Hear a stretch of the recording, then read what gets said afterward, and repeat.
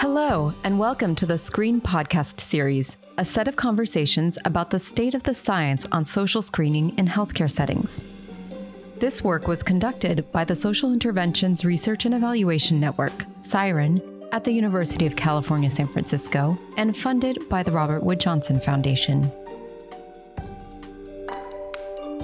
Welcome to the SIREN Screen Podcast series. I'm Yuri Cartier, and I'm a Senior Research Associate at SIREN. And this is one of a series of episodes on the state of the science on social screening in healthcare settings, all stemming from a 2022 report that synthesized existing research on social screening in U.S. healthcare settings. The launching off point of today's conversation is the prevalence of social screening in U.S. healthcare settings, meaning the extent to which social screening is occurring for patients in different healthcare settings, such as among hospitals, federally qualified health centers, or health insurance plans. In 2019, we did a first review of 15 surveys that asked about the social screening prevalence, and this time we found 11 newer surveys. But while the lowest estimate went from 15% in our first review to 56% in this update, we can't be confident in saying that the prevalence of social screening is increasing because there was so much variability in how surveys were designed and reported. So today I'm excited to have the opportunity to talk about all this and much more with Dr. Kalpana Ramaiah, Vice President of Innovation at America's Essential Hospitals and Director of the Essential Hospitals Institute. During today's discussion, Kalpana will share her thoughts about the state of social screening, its challenges, and next steps as seen through the lens of our safety net hospitals. Hi, Kalpana. Hi, Yuri. Nice seeing you. Great to see you too. Thanks so much for joining me today in this conversation about the SIREN Screen Report. It's my pleasure. So, as you know, this section focuses on the prevalence of social screening happening in different U.S. healthcare settings. And as a researcher, it's very easy for me to geek out about data and measuring activities, measuring things. But for you, why would understanding the prevalence of social screening be helpful? Yuri, first of all, congratulations on the report. It's a fantastic report. We used it and will use it. You as a researcher would say you're geeking out on numbers. It's actually one of the toughest research to do, the systematic review pieces. Not my cup of tea, so congratulations to you and the SIREN family. Thanks for doing this and many other reports that you guys have produced, which has helped hospitals specifically, and we have disseminated through our online web portal, Essential Communities. Keep doing what you're doing. I'm going to preach for 2 minutes to set the context and then go into your question about prevalence. For this audience, it might sound like a preach, but it is the context that we need to set first, which is any individual's ability to achieve good health is influenced more than about access to healthcare. It's about 80% of health outcomes are shaped by other social determinants of health. And if we are in healthcare working towards a healthy person, we do care about these 80% also. Mm-hmm. So it's the context that we think about SDOH and why healthcare and hospitals should play a role in this. This can include anything from safe and stable housing to environmental exposure, right? So it all plays a role for healthcare also. And data is a key driver in healthcare delivery, informing providers of patient needs while engaging with patients on their own care in a coordinated way. So we actually like to have this data. And recognizing the effects of upstream factors outside of hospitals' control helps hospitals increasingly work to mitigate the social determinants of health. And in most cases, the first step is to identify the needs of patient population, right? That's what we need to know to even get to the mitigating part. So for all these reasons, our hospitals, essential hospitals, actually do screen. Many of them do screen for social needs. And some of them are in the process of setting up the stages for implementation for screening. Understanding the prevalence is very important, especially for our hospitals who do not have too much resource and have to allocate resource appropriately. It is the right thing to do. It's also the right thing for you guys as geeky researchers to tell us how much of this is really happening and how much of this is happening appropriately, which will help us do the right thing. you and I have been in this field coming from public health. We want to do the right things. Screening for social determinants of health should not be just the nice thing to do, but the right thing to do. And that comes from your studies and your systematic reviews as what is happening and what should happen.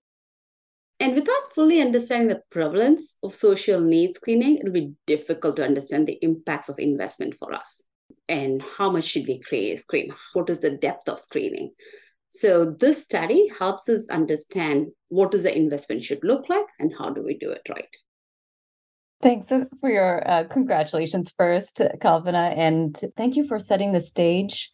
It's interesting in a way. I almost want to apologize that as you saw in the course of reviewing the measures, we're unable to give a solid answer about any changes. We think that generally the prevalence of social screening is increasing, but it's so hard to tell for all of these different reasons around survey design and results. So I'd love to hear a little bit about how you reacted to our findings and what you take away from our findings for your stakeholders.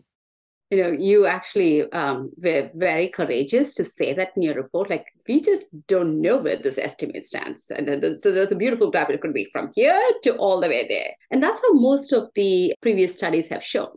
I've talked to you and other Siren family out there that we did two of surveys, 2016 ones, and I think in 2019, we did see a high prevalence, but it's hard to see the depth of it and what that means. And that's exactly what you saw in your report too. And I hope that your report actually puts us in a path to do it more systematically too.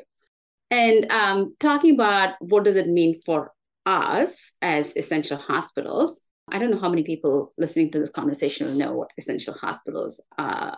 We are a membership organization for about 300 plus member hospitals. And these hospitals, their main mission is to serve vulnerable population.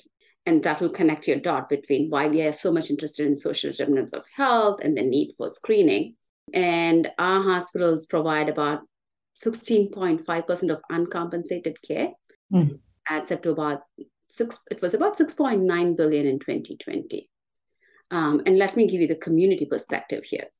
Our hospitals served about 22.3 million individuals who live below poverty line in the communities that they serve. And about 9.9 million of them actually struggle with food insecurity in these communities.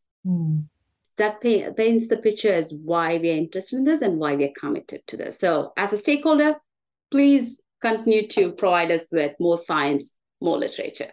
And caring for these most affected by social and economic barriers, and these are the patients that they care for. And your findings can help hospitals evaluate the gaps.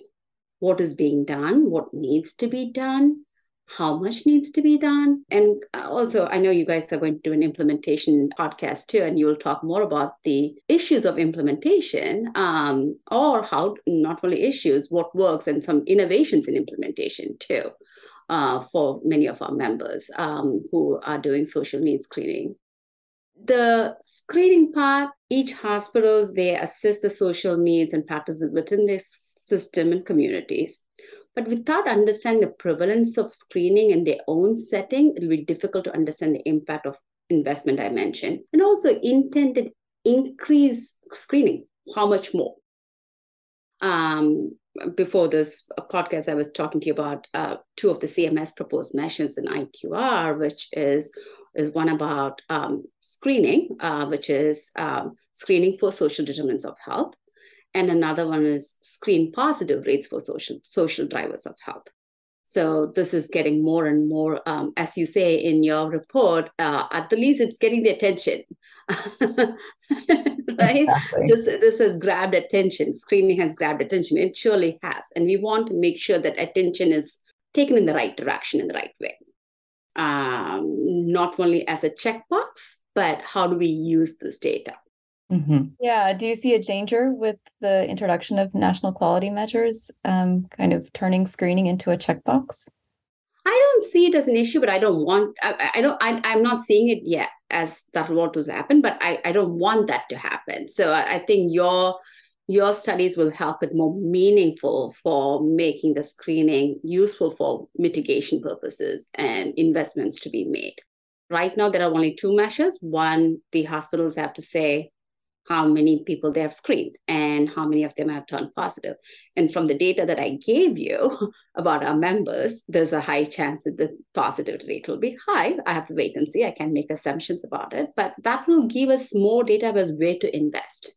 And hopefully that will give more data about for the legislators and the regulators to see which hospitals need more help on addressing social determinants of health. So it's a positive move. We do support it. And this and race, ethnicity, and language data, all of it is the right thing to do, right thing to collect and use for larger health outcomes and better health outcomes. That's all encouraging to hear. And we can share a link to some information about the CMS measures in the show notes for our listeners. So you've spoken on how the sort of potential benefits of this information and our findings for your stakeholders. What might be some potential challenges? There are, and I'm saying this to you, Yuri, so you can dig more in your implementation podcast and other places that you review too. There are some challenges. First, a couple of them are language barrier. And I'll give you an example. In one of our hospitals who actually serve a large Spanish-speaking population, they screen through MyChart. But MyChart is only available in English for them. So there are some challenges there to think about, and the amount of investment that will be needed. And then a little bit more guidance about screening itself, like when do you screen? Think about a patient who goes through a workflow. They have different touch points in healthcare. I bet you'll talk about this in the patient perspective on screening at some point. How does a patient feel on asking the same question 15 times in their flow? Or on the other hand, how do we implement a place where that we don't drop them and not asking the questions in any of the 15 places, right? When do you screen? How much do you screen? There is also, I have heard, I'm not on the field, I am someone who is up here listening to what our hospitals say. I've also heard these factors change on a regular basis. You might not be food insecure the first visit, you might be in the third visit. How do we collect this information, correlate, and actually provide the appropriate resources for them to be connected to the right resource?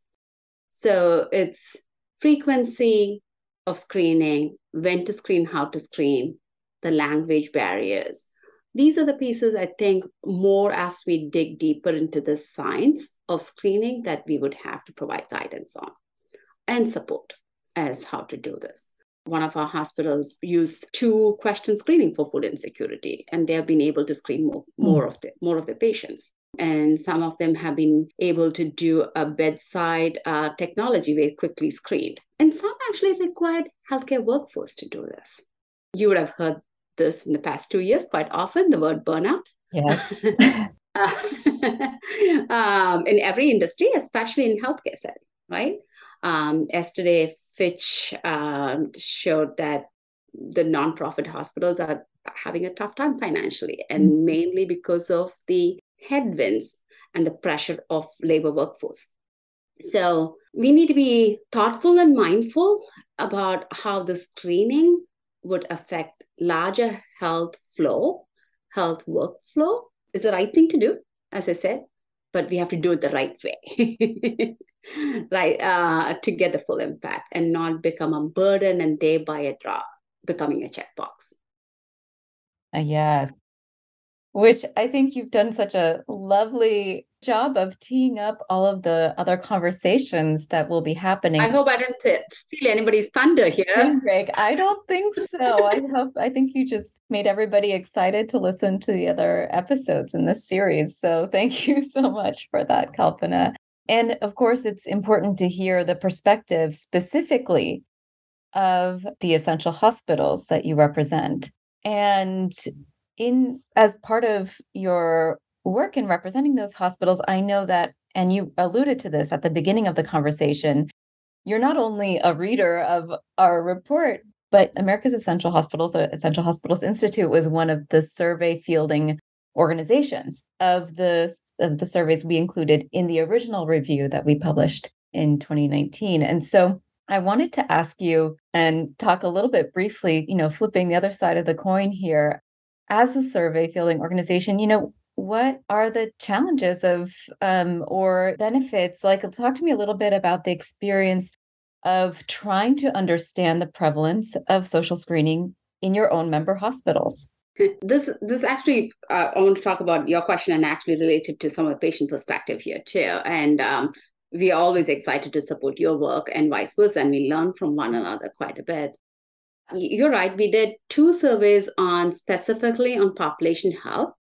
And by the second survey, we actually coined the word community integrated healthcare, and we started using that to not confuse population health management versus population health and getting into the definition issues. We do also conduct surveys every year to learn more about who our members serve in their service.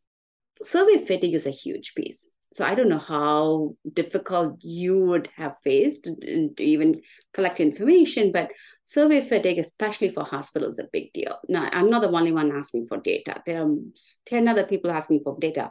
And probably the 10th person is the one who actually pays the hospital to give the data, right? So it's a challenge. Learning how the prevalence and also in depth about prevalence is a challenge because it's a burden.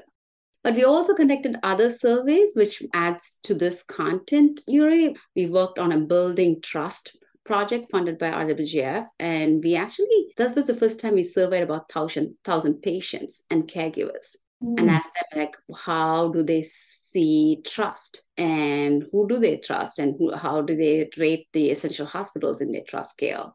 And it was very interesting. The trust score was very high. 8 out of 10 said they trust Essential Hospital. But we also saw the difference between white older patient versus minority patients who had a lower trust, which we see across healthcare system, just not at Essential Hospitals, but still at a higher trust rating.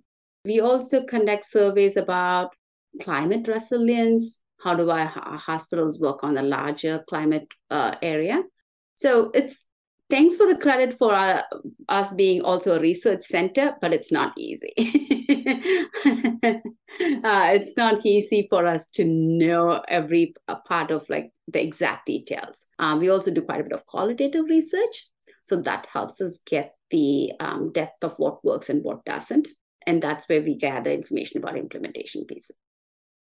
Excellent. And that's often, it's just so, seeing the stories behind the numbers, understanding what are the experiences is such a powerful complement to having the data about yes or no, we conduct screening, or yes, we screen for these domains. Thank you. Well, Kalpana, before we wrap up, I'm seeing that we're getting close to the end of our conversation. I wanted to see if there's anything else that you think that we could do next in terms of better measuring the prevalence of social screening, or just what you see as avenues, or what's missing. That's a great question. And as I said, the CMS proposed rule will also help for us to get a larger picture of information. I think in addition to the numbers, Yuri, listening conversations could help. Like opening up a listening spot to hear, like, if you screen, tell us how you screen and what works and what doesn't, could also help us move the needle. And let it be a 2-question survey or a in-depth full SDOH survey. It will be nice to hear the details of it and just not the numbers, how many in the prevalence. So that's one suggestion. And I'm pretty sure you will hear a lot more in the implementation podcasts and other places coming up. Your report is fantastic. Let's do more of outreach. And what we're going to learn when the field is going to ask for is guidance. How do I do? When do I do? What is the best way for me to use my resource, which is a tight resource? I think that'll be helpful to work together in some fashion. Like, this is, if you have only limited amount of funding, this is a better way to use in screening. Yeah, I hear that. Thank you so much. I want to just express my gratitude to you for our time together. It was so fun to chat. And to our audience, I wanted to encourage you to check out our other episodes in the Siren Screen Break podcast. So, hoping to see you on one of those other episodes soon. Thank you. Have a good day. Thanks, Yuri. Thanks for listening to this special summer screen break episode of Siren Coffee and Science, a project of the Social Interventions Research and Evaluation Network at UCSF. Andrew Fankush does our editing and sound design, Susan Shepard designed our cover art, and Aurélien Jucla composed our music. Laura Gottlieb and Yuri Cartier, that's me, produced this limited podcast series. Find out more by visiting sirenetwork.ucsf.edu. Questions or comments? Email us at siren@ucsf.edu. And lastly, let it be known that the views and opinions of the participants on this podcast do not necessarily state or reflect those of the Regents of the University of California, UCSF, UCSF Medical Center, or any entities or units thereof. Take care.